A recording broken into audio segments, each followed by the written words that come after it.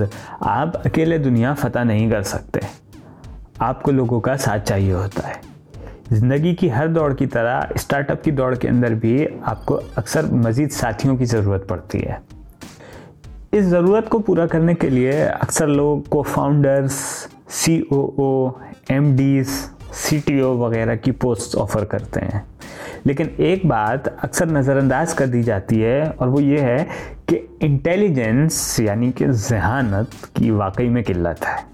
लेकिन जिस चीज़ की ज़हानत से भी ज़्यादा किल्लत है वो है हिम्मत। हमेशा इन लोगों का साथ चुने जो बाहिम्मत हों।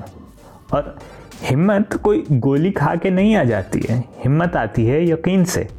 जो आपकी सोच पर यकीन रखते हों वही आपके साथ खड़े रह सकते हैं। अक्सर स्टार्टअप्स के फेल होने की वजह भी यही होती है कि it is operated by the people who do not fully trust it.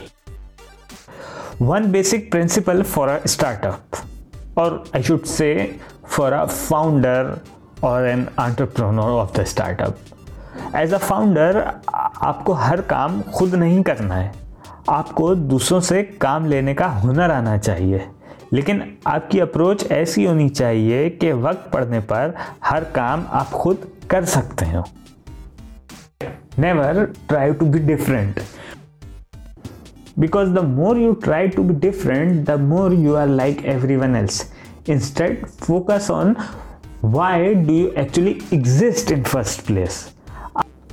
As a person, as a human being, as a founder आपको अपनी स्ट्रेंथ का पता होना चाहिए। कर सकना और बेहतरीन तरीके से कर सकना दो अलग बात है।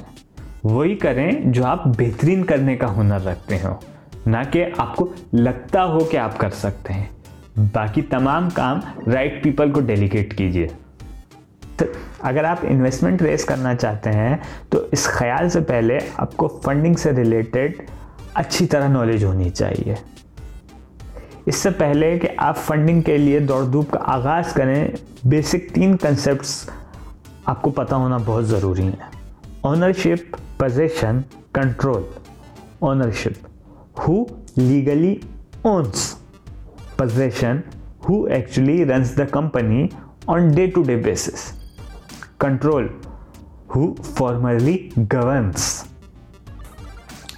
ये इंतहाई डिटेल टॉपिक हैं और ऐसा नहीं है कि मैंने एक एक जुमले कहे और आपने फंडिंग और इन्वेस्टमेंट के समंदर में गहरे गोते लगा लिए हैं। आपको इसके ऊपर मज़ीद बहुत ज़्यादा रिसर्च और स्टडी करने की ज़रूरत पड़ेगी।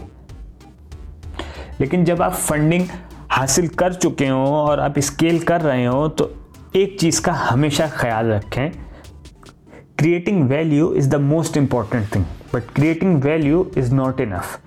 You need to capture some of those values for your own self too.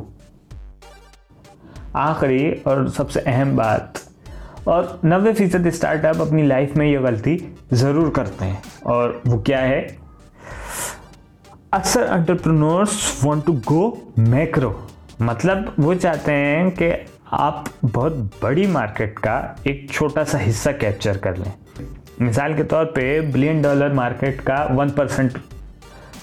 So $1 billion market का 1% is equal to 10 million. It's a huge sum, right? No, wrong.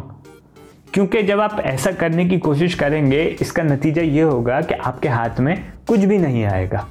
National और इंटरनेशनल स्टार्टअप्स की मिसालें भरी पड़ी हैं जो इस अप्रोच की वजह से फेल हो गए।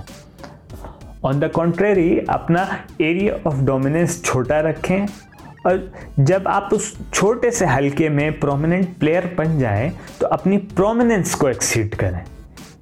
याद रखें, फेसबुक का गोल मिलियन सब्सक्राइबर्स जनरेट करना नहीं था और उसने ये भी नहीं सोचा था कि IM के सर्टेन % ऑफ यूजर्स को अट्रैक्ट कर लेगा। The idea was simply to sign up the university peers and it only scaled when it became a prominent member in its own right.